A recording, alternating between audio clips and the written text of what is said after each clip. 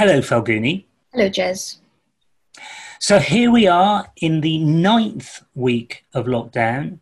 And I guess some organisations can certainly be excused for sometimes finding things getting a little bit out of focus.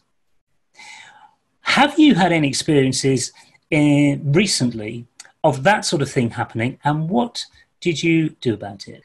Yes, so as you say, we're in the 9th week of lockdown, and it's quite difficult working in these circumstances, although, there are regular meetings going on. And so what happened to one of my clients last week was we were having a catch up, and he said, he's finding that seems to be doing a little bit more work than he normally does. And so we talked it through, and what transpired was that a couple of his managers were coming to him with problems and not solutions, which meant that he had to then look into whatever the issue was and deal with it. And I immediately recognized that, the managers were basically passing the buck, as it were, and they weren't dealing with whatever they were supposed to. And so I asked the MD to, step back and think about, where this was coming from, and push back, so that, he's happy to help the managers, but they need to come to him with solutions. They are employed for a specific role, so they need to take ownership, they need to be accountable, and they need to be responsible for their roles.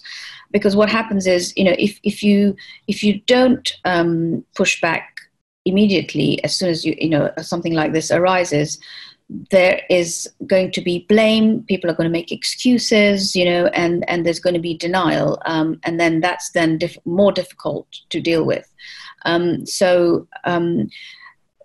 My client recognized this straight away, and has pushed back, and actually, things are back on track.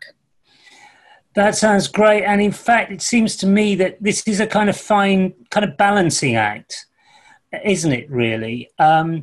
Sometimes it can be a little bit too easy to let management get on with it without having, a really good overview of what's happening on. And you can kind of lose control, and then all manner of higher management issues can happen. And then on the other hand, you've got your situation where you've got managers who aren't quite taking ownership of the situation.